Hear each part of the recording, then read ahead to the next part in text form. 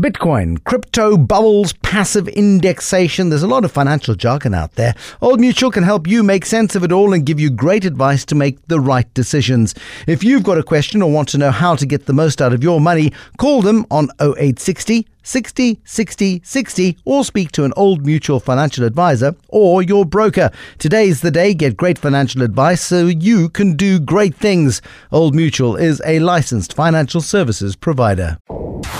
The Money Show with Bruce Whitfield on 702, your number one news and talk station. Welcome to The Money Show, brought to you by Old Mutual, a licensed financial services provider. Today's the day. Get great financial advice. Do great things. I see Fanisa Lamola standing by.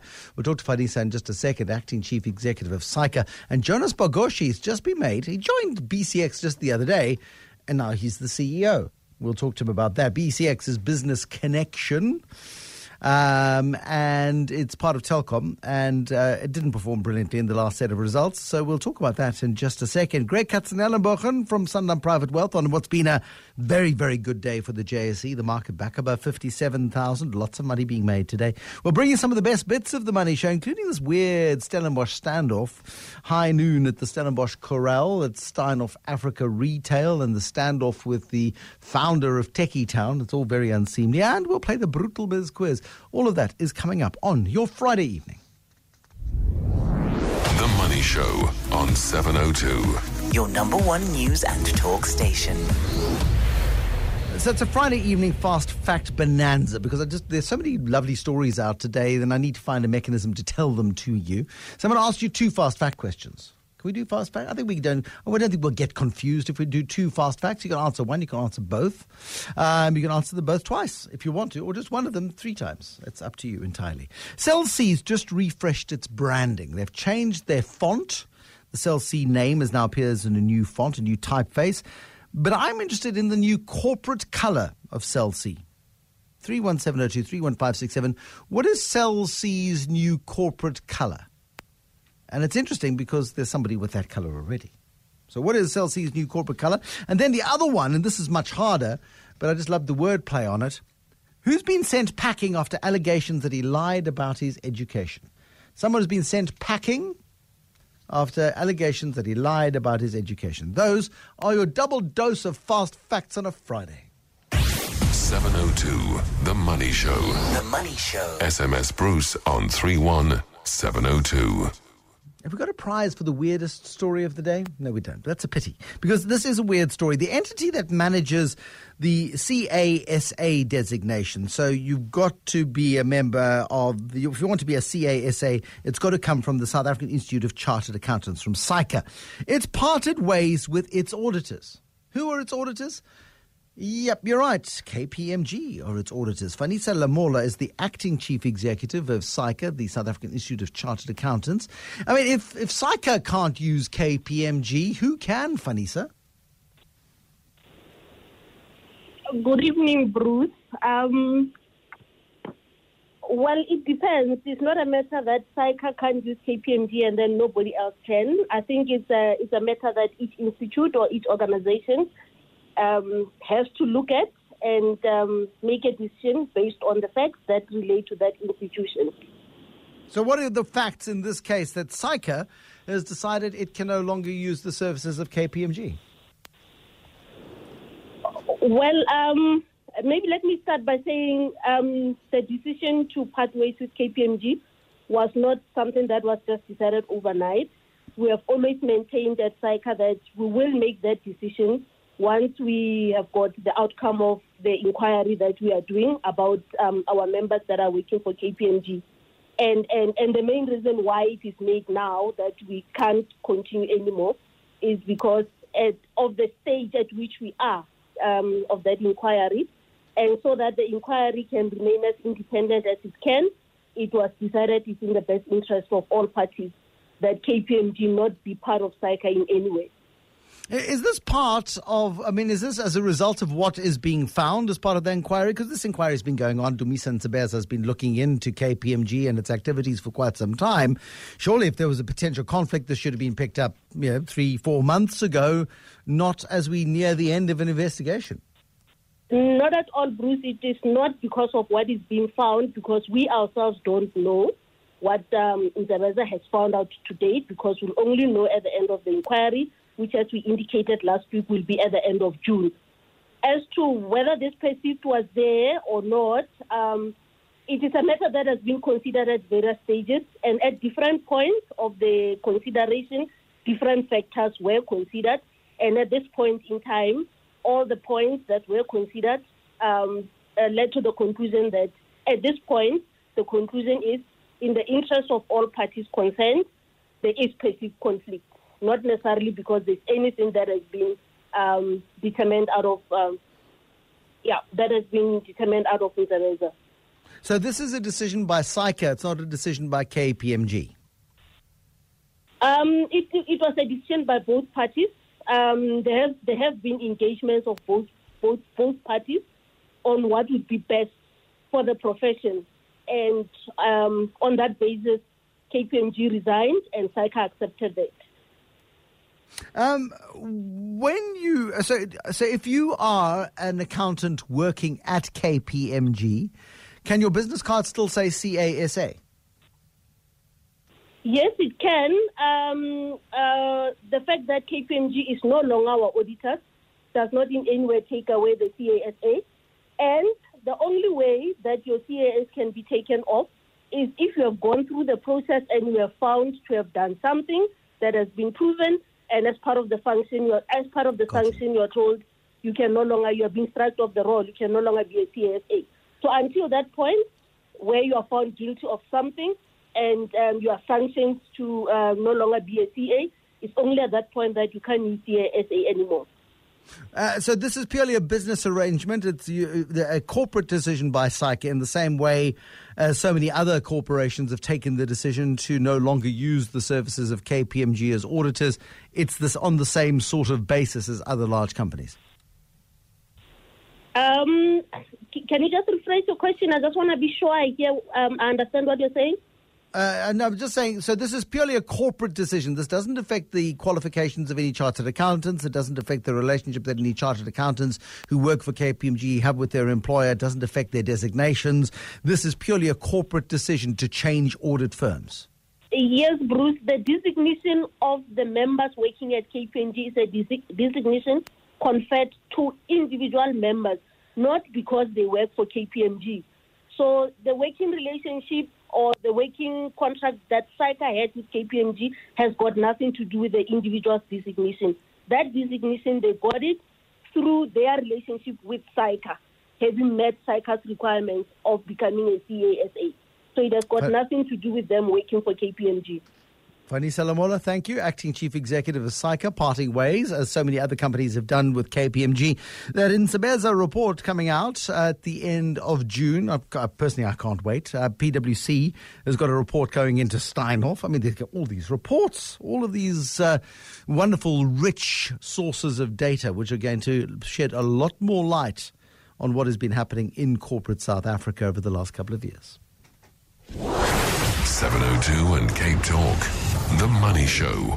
Yeah, connected to that, another story today. This was on Bloomberg, that South African prosecutors have filed a lawsuit aimed at recouping R1 billion in consultancy fees that they say were unlawfully paid to McKinsey, the state power utility that, of course, is Eskom, and the U.S. firm voluntarily said, remember, McKinsey said they would pay back the money, and then they stalled it. And they said, oh, no, hold on a second, we want to prove that we did something wrong. So now the National Prosecuting Authority looking into this, the case, latest twist in a series of scandal, of course, that saw billions of rand looted from the South African fiscus. So it's a good story on that particular front. Well, a critical part of Telkom into the future is going to be its IT services business, BCX. Remember, this is a company that was founded and run by the Mophatlane twins, who built it into a great asset. And they were in negotiations to sell to Telkom, and Ben Mophatlane died in the Telkom boardroom negotiating the takeover. His brother Isaac took it over. He quit suddenly last year, and he was replaced by a Telkom insider by the name of Ian Russell, who suddenly resigned as well to be replaced by the former chief executive of the state-owned IT company, Jonas Bogoshi, who joins us on the line from Pretoria this evening. Jonas, nice to have you on the Money Show this evening. You're taking over following a dip in performance at BCX. I look at the fact that you only joined BCX in April. Did you do it with your eye on the chief executive job? Good evening, Bruce. So when Ian and C4 interviewed me for the job about 3 months ago, it was always on part of the plan that at one stage I would take over from Ian as CEO. So it is just a continuation of the plan that he put in place then. But was the plan as designed to be as quick as it has been? Because Ian's only been chief executive of BCX for about a year. You joined the company about 3 months ago. Is this the time frame you had in mind when that appointment was made? Well, our time frames originally was within 6 or so months. I will take over as a CEO, and Ian was going to go back to the group. The plan for him was for him to come into BCX, help to order BCX to integrate Telkom business and business connection then, and after doing that for him to move on. So it was going to be 6 months. Yes, now it is within 2 months, so slightly shorter, but it is within the time frame that we had in mind. So what do you see as your job now with BCX? It's not been performing brilliantly over the last couple of years. What's the big job at hand? So Ian, the challenges that are facing BCX are not dissimilar to those challenging many of IT companies in South Africa. The first one is that our general IT expenditure is flat at best, but declining in most of the areas. Our specific challenge is that we've got a very big connectivity revenue, just over 50% of our revenue, and half of that is voice. And that voice is declining year to year, nothing to do with us, but more to do with market dynamics. Our role is to come up with a plan to arrest that revenue decline. That mainly has to do with finding a price point that will help us reduce that decline, but also be able to capture a new market. That's the first part. The second part, the reason why Telkom bought BCX in the first place was to grow the IT services part of the business. That is the part that has not grown enough in the last few years. Our focus is to use our heritage from BCX, primarily around our data centers, to provide managed services. So that part of the industry is growing at least about 12% compound annual growth rate. So we need to focus on that going forward. How important is state business to BCX? What sort of percentage of your sales are made up of the state? The state is quite big. About 37% of our business comes from public sector. Is that less or more than you would like? I would like it to be the same way it is now. And the reason is that public sector sales is slightly complex, long-term, or rather long sales cycles. So for me, it is to be there or maybe slightly lower than that. I would not like it to be more than that. It is a very difficult market to operate in. It is. I mean, are they good at paying you? Because so many small businesses complain about the fact that the state is an absolute shocking payer. Well, the challenges with public sector, there are two from us. One is if you compare last year and the year before, about 1.4, it reduced by about 1.4 billion, primarily because there was uncertainty in government, so was little spending in government. The second part is that we had our BE rating, which was level 6. And with that, we could not even participate in some of the tenders. So I think going forward with a renewed mood in the public sector, I think it will slightly stabilize. I don't see it growing more than this. And we are lucky that now we are level 3. I think that will help us to attract some of the business. Yes, in terms of payment, Bruce, absolutely correct. It is one of the challenges that we have in government, and that's something that needs to be fixed. So we want to make sure that we continue to support government, but exposure comes with the risk, and I'm very cognizant of that. I mean, again, doing business with government is great because I'm sure they're a good client and there is a guarantee they will pay eventually.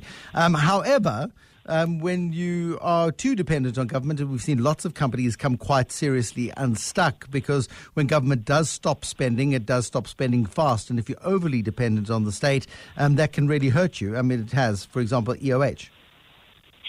Yeah, absolutely right. So for me, if it is anything around 30%, I think it's a manageable percentage. So if you look at it, so 20% of our business comes from enterprise, large enterprises, and medium-sized enterprises, and that kind of a split, it's healthy. How important is your experience at Gijima, the state-owned IT company, in taking on this job at BCX and sort of being on the other side of the table from the government? So firstly, Gijima. After I left Gijima, I was a country manager of EMC. So my experience in the IT industry, firstly with Gijima, is more of an outsourced business, and that's important in us growing our outsourced business in BCX. That's fundamental. The second part is working for EMC or Dell EMC after Michael Dell bought EMC. Is really to understand what it takes to modernize IT infrastructure for our customers, because that's what they're asking for. They're asking us to help them modernize the infrastructure and take out costs. So that's important. The CETA experience, even though it's slightly longer, it is important because I understand how public sector works and make sure that when we expose ourselves to public sector, we understand what PFMA says and be in line with that, because that's important operating public sector. I mean, there's so much work that needs to be done, isn't there not, in the public sector in terms of modernizing computer systems, and we want to just got to sit in a queue at Home Affairs and look at them doing remarkable work on Windows 2005 or whatever the program is there at the moment. And you've got really willing and really capable and really nice people trying to do a job with one hand tied behind their backs. And I realize the budgets are tight, but boy, a little bit of an IT upgrade in the state could be useful.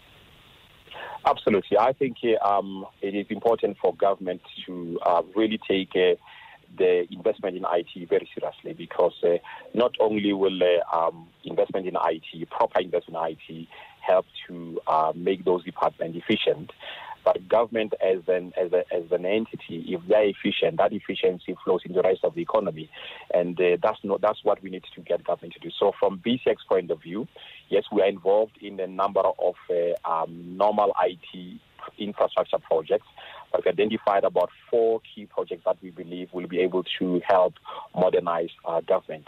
And being partly owned by government, I think there is a way we can have a discussion with government about how really they can change how they operate in the best interest of South Africa. Because when you get the efficiency in the economy, that translates ultimately to better standard of living. So we want to take that message to government. Jonas Bogoshi, I wish you luck with sending the message, delivering the message, and improving South Africa's IT infrastructure, especially in some government departments where it's incredibly frustrating. Jonas Bogoshi is the new Chief Executive of Business Connection, otherwise better known, I suppose, now as BCX. The Money Show. The markets. Greg Katzenellenberg, where have you been? You only come when the market's up 2%. I think that's your cutoff. If the market's up 2%, then you show your face. Absolutely. There was so much green on my screen, Bruce, that I thought I'd have to get my sunglasses up.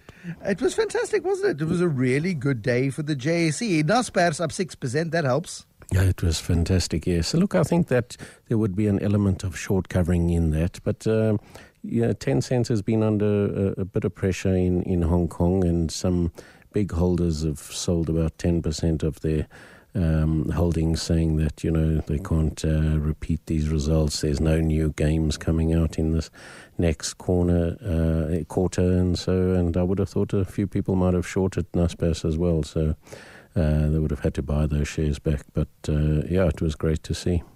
Yep, it did very, very well on the day. 6% stronger, nearly 3,200 Rand a share. What's 1.50 Rand between friends? But yeah, good positive day. The bad news in our market, we spoke about it extensively on the Money Show last night, and confirmed today by the Central Energy Fund that the petrol price next week goes up by 80 cents, diesel by 85 cents. And Sasol is the big beneficiary of that at 481.50 Rand. It was up sharply on the day. Well, it was up sharply also. The oil prices Brent is back at around $78. So there was a lot of talk that Mr. Trump had told the Saudis, look, try and engineer a lower price because we're coming into the U.S. driving season now, and there's elections coming up in November, but Saudis and the Russians, they need a high oil price. So the problem is that it doesn't, everyone thought the price would collapse because more and more shale would be coming on board, but you're not seeing a huge increase in shale production at the moment, so it leads me to believe that we'll still see a pretty high oil price, and that's not good news for South Africa because it's also you're likely to see a weaker euro going forward as all this Italian mess comes to the fore, despite the fact that they've put a government into place now, but you don't know how long that will last. And the jobs numbers in the US today indicate that the US economy is doing well, and they're going to raise interest rates, so the differential between European rates and the US rates will lead to a big inflow into US dollar assets, and that will strengthen the dollar, and it won't only affect us, all the emerging markets, but the currency could weaken, and that with a stronger oil price is not good news. But I was surprised today to see a virtually zero reaction from the rand when those jobs numbers came out, and U.S. unemployment now sitting at an extraordinary low rate. I mean, 3.8%. It's as good as zero unemployment. There's very little unemployment in the U.S. Wage rates are going up. 228,000 people got new jobs last month. It's in great shape, and usually we see the rand retreat quite sharply on that sort of good American news. That didn't happen today. Well, look, initially when the numbers came out, it spiked up to about $12.75 to the dollar, and then as people started digesting the numbers, they realized that it just keeps the Fed on target, but the euro as well also fell quite sharply as the numbers were released, and then that recovered a bit, so it dragged all currencies with it. But generally, I think the market is priced in the fact that the US economy is going along nicely, that they will have maybe 2 or 3 more interest rates hikes. And what's happening in Europe, the market believes that you're not going to see the Europeans stop printing money anytime soon, and certainly won't be able to raise interest rates as it was target of the first quarter by next year. It's probably extended out to the end of next year. But so the rand has held up well, but we'll probably, it is Friday and people do square their positions.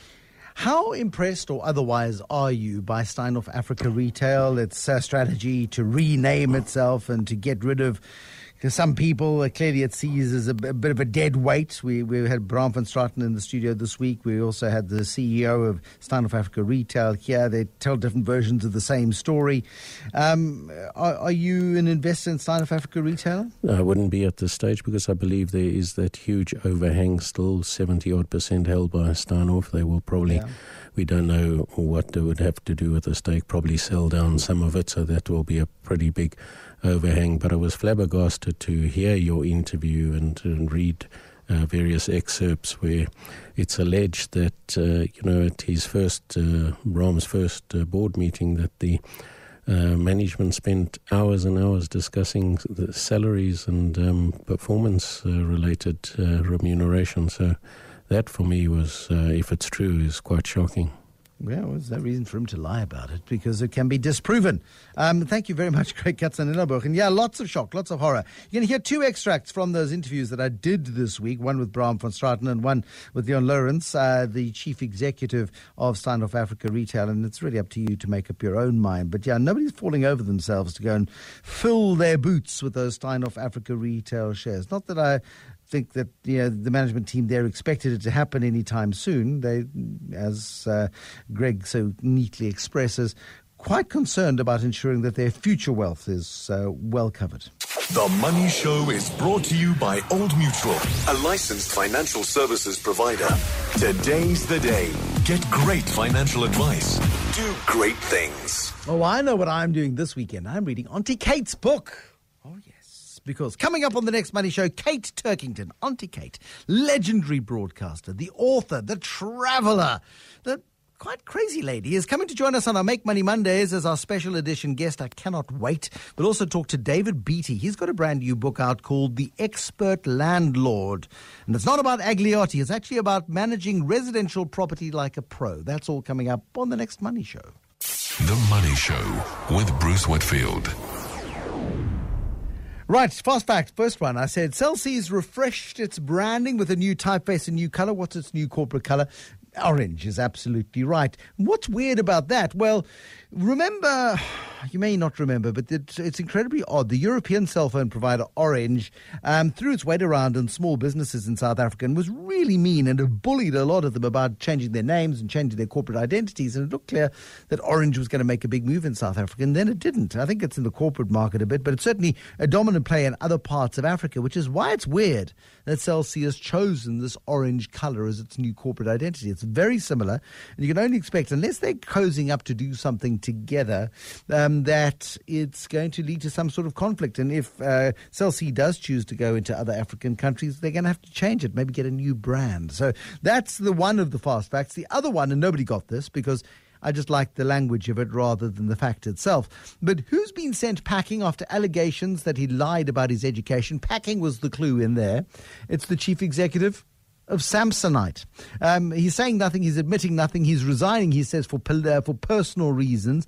Ramesh Tainwala packing up his desk at Samsonite after an investment firm accused him of falsely claiming to have a doctorate in business administration. He's not admitting that he doesn't have the degree, but he's resigned for personal reasons very soon after that allegation. So the person sent packing was the CEO of Samsonite. The Money Show on your number one news and talk station. Time for the best bits of the Money Show, and I referred earlier to the Skinner scandal and the Skopskiet and Donner, it's thunder, so it's okay. In the world of Steinhoff and Steinhoff Africa Retail, we know Christo Visa is suing Steinhoff for 59 billion rand. Then we have Bram van Heestien, the founder of Techie Town. He's taking legal advice against Steinhoff Africa Retail. And then the allegations that they're spending more time on sorting out their own pay packets than they are on focusing on growing the business of Steinhoff Africa Retail. And Leon Lawrence, the chief executive of Steinhoff Africa Retail, I asked him why they want Steinhoff Retail shareholders to bail out themselves. Management, to a large extent, is not being bailed out. You must remember, Bruce, that people built up wealth in the scheme over a long period of time in Pepkor. The value of the share of the investment scheme at one stage was more than 7 times the value of the debt.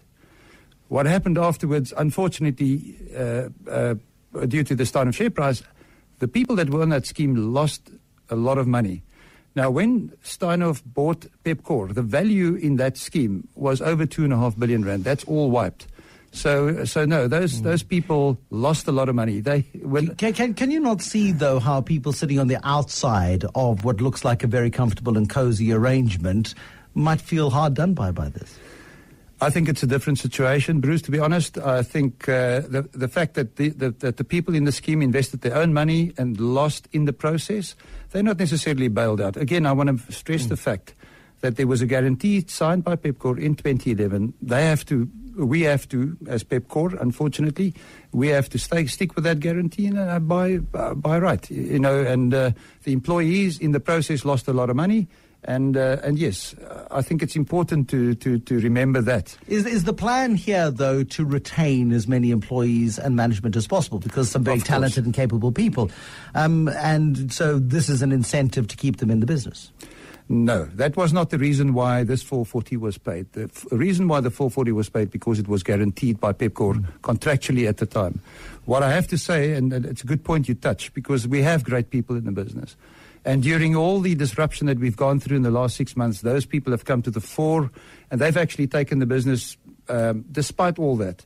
They've actually grown the business, and I'm very proud of the guys that have done that. So we've got great people. We haven't lost one person, by the way, through all of this, and that, I think, is testimony to the culture that used to exist in the old Pepkor group.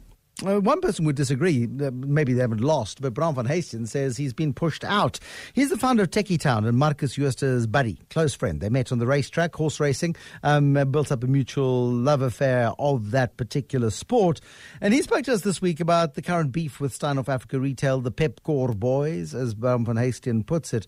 Whereas Leon Lawrence says, no, they haven't lost a single person. Bram van Heesten says he's been stabbed in the back. We all became employees of Star, but we also, part of our transaction was an earn-out that becomes due 3 years from now. Yeah. But as it so happened that Star received our business, they received our stock, our shops, our management, our assets, our liabilities, but they would not accept our earn-out. So after this whole calamity, they do not even want to honor a performance-based incentive, but still they go and settle their gambling debt from a decision from inside. So you are saying that you've been screwed over by Steinhoff Africa Retail, that they're looking after themselves and that you are being hung out to dry, effectively. That is my experience, and, we even after the calamity, we tried our best to bring our part. I was appointed as the chairman of properties. I did my very best, and I think I had great success as I did in Techie Town. We've also been given the responsibility to look after the speciality business, who under the reins of Peter Erasmus and the Pepkor boys built up a loss of 546 million rand. We've since, me and our team has taken that over, and in the first quarter, all four of those brands being Shoe City, John Craig, Duns, and Refinery has returned a profit, something that they could not achieve in 12 years. What are you wanting out of the standoff that you were engaged in with Steinhoff Africa Retail, people you feel have treated you badly? Yeah, they've also, in the meantime, they've just unilaterally removed me from everything. They've just removed me from the board, from the speciality board. They've just removed my position as chairman of properties. So I'm pretty much without a business, without a job today as it stands. But we'll see what happens in future, because as I say, we have a very hostile management team behind me, and hopefully we can get some sort of resolution before this thing gets totally out of hand. Everyone I speak to about Marcus Jooster and say, where is he? I'd love to have a chat with Marcus Jooster. Could you put me in contact? Everyone's, no, Marcus. Who's Marcus? Nobody, I don't know Marcus. Bram van Heesten doesn't do that. We're all waiting on this PwC report, because so far it is just, difficult to believe, how the peanut gallery has already made conclusions and they know what went wrong without any hard evidence or facts in front of us. The one thing we have as fact is the SMS that Marcus Jooster sent out on the day that he resigned, in which he says, whatever's wrong, it's my fault, nobody else's fault. It's all me. Yeah, he admitted to made some mistakes, but we want to see what those mistakes was. And then we obviously want to also see, how on earth it's possible that these mistakes happen with only one man out of 130,000 employees are aware of it. How on earth, can one man, be the author of such a calamity? Is Marcus a crook? No, not in my book. So you're still friends? He might have his day in court, and then he'll have to explain to the judge of the court. I have no information at hand at this point in time, and either before or after the deal, that made me regret what I have done. So, you and Marcus still see each other? Marcus did one thing. He came to apologize to me, and he sent me a text message that he said he'll never be able to face me or look me in the eye again. And I just said to him, the book that has directed me in my life has taught me to forgive people 470 times, 7 times, and that's the way I live my life. Have you had other contact other than the SMS and the apology? Yeah, we've had contact, yes, but obviously it's a very awkward time, and it's a matter of trying to see where to go from here. 1.8 billion rands worth of awkward. That's what that is. Professor Jonathan Jansen, boy, oh boy, what a Make Money Mondays special edition guest he was. He doesn't care about money. It was such a wonderful discussion. And I asked him if money wasn't an issue. what would he do?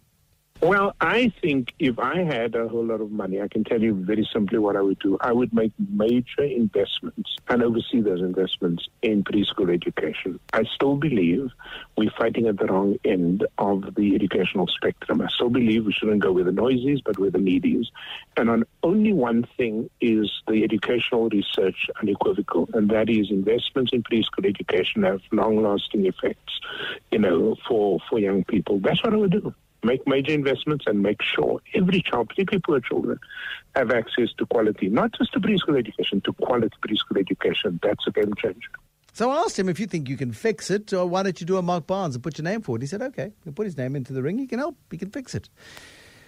Mr. President, I hope you heard that. Or at least somebody who knows Mr. President, and send him an SMS and say, hey, the prof's ready. Because he's not been ready for a very long time. We'll play the Brutal Biz quiz in just a bit. Your first question tonight.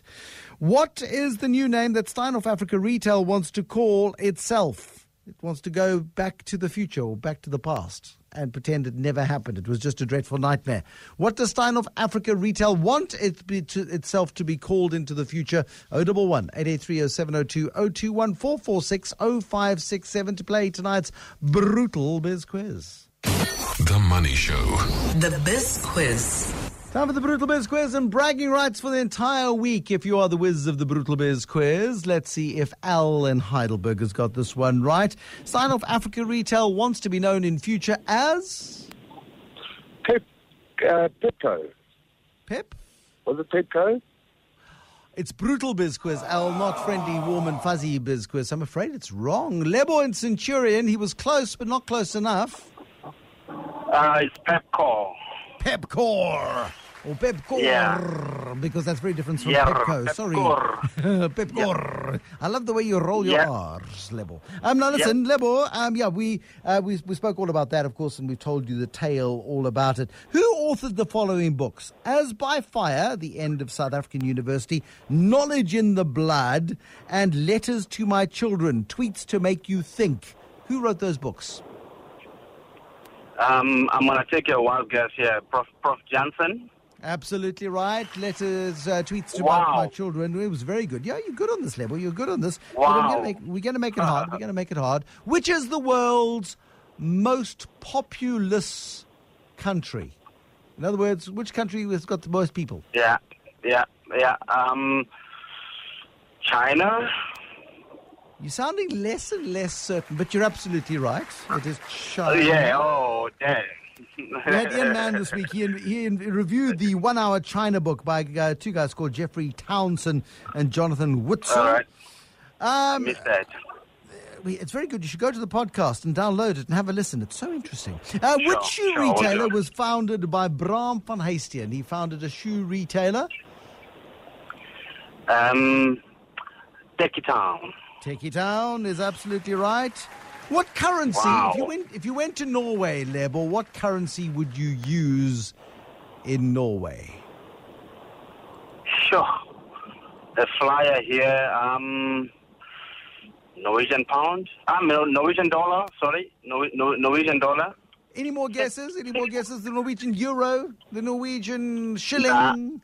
Sorry, Lebo, you're a star. Well played. Thank you very much. Calvin in Centurion, if you went to Norway, what currency would you use? You say it in the same way as there's a sparkling wine from Tilbach, and you say it in the same way as you say that name. Tilbach. Maybe I've distracted you. You're not going to get it, Calvin. Let's admit defeat. Tertius, I think it is. Hello, Tertius. Hi, Bruce. I think it's Norwegian crown or kroon. Krona, absolutely. Yep, the Norwegian crown or krona, as in the Krona Borealis, as in the Krona family used to own that wine farm, and that's why it's called Krona. Now, I spoke to Matthew Doms, the co-founder and co-owner of a biltong shop, and he's going to be selling, for Norwegian krona, he's going to be selling his biltong in Norway. I would like to know the name of a country that launched a crowdfunding campaign. It's had $251 billion of national debt, and this country said, you know what, we're going to pay our national debt with a crowdfunding campaign. Which Eastern. Which Asian country tried to do that? Asian country. Is it not Vietnam? I don't know. Honestly. It's not Vietnam, I'm afraid not. Okay, last one for you. Is it Denny or Dennis? Hello, Dennis. Sorry, what was the question again, Bruce? You don't sound like a Dennis. Malaysia. Janet. Oh, no, I gave the Janet, answer. actually. Oh, bad Bruce. Denise, I'm sure. Oh, what an idiot. Denise, I'll make you the Whiz of the Biz quiz by default because I'm a twit. I am. I mean, sometimes you've got to be honest about these things. I said, name the country that launched a crowdfunding campaign to cover the cost of a $251 billion national debt. The answer, oh, look, there it is. Yes, Malaysia. All it did was raise $1.8 million in 24 hours. I don't know if they carried on with it. I don't know if it succeeded at all, but it doesn't seem to have been the world's most successful crowdfunding campaign. Denise, by default, you can whisper that you're the Whiz of the Biz quiz by default. The Money Show is brought to you by Old Mutual, a licensed financial services provider. Today's the day. Get great financial advice. Do great things. I'm ridiculously excited about Kate Turkington on Monday. I really am. I miss Kate Turkington. I miss her energy. I miss her vibe. I miss her enthusiasm for life. And I'm really looking forward to catching up with her on Monday evening as we take her through the steps of Make Money Mondays. And then if you are a landlord, plotting to become a landlord, want to become a landlord, dream about being a landlord, we've got a great new book all about how to do it. We'll speak to the author on the next Money Show. Till then, bye-bye.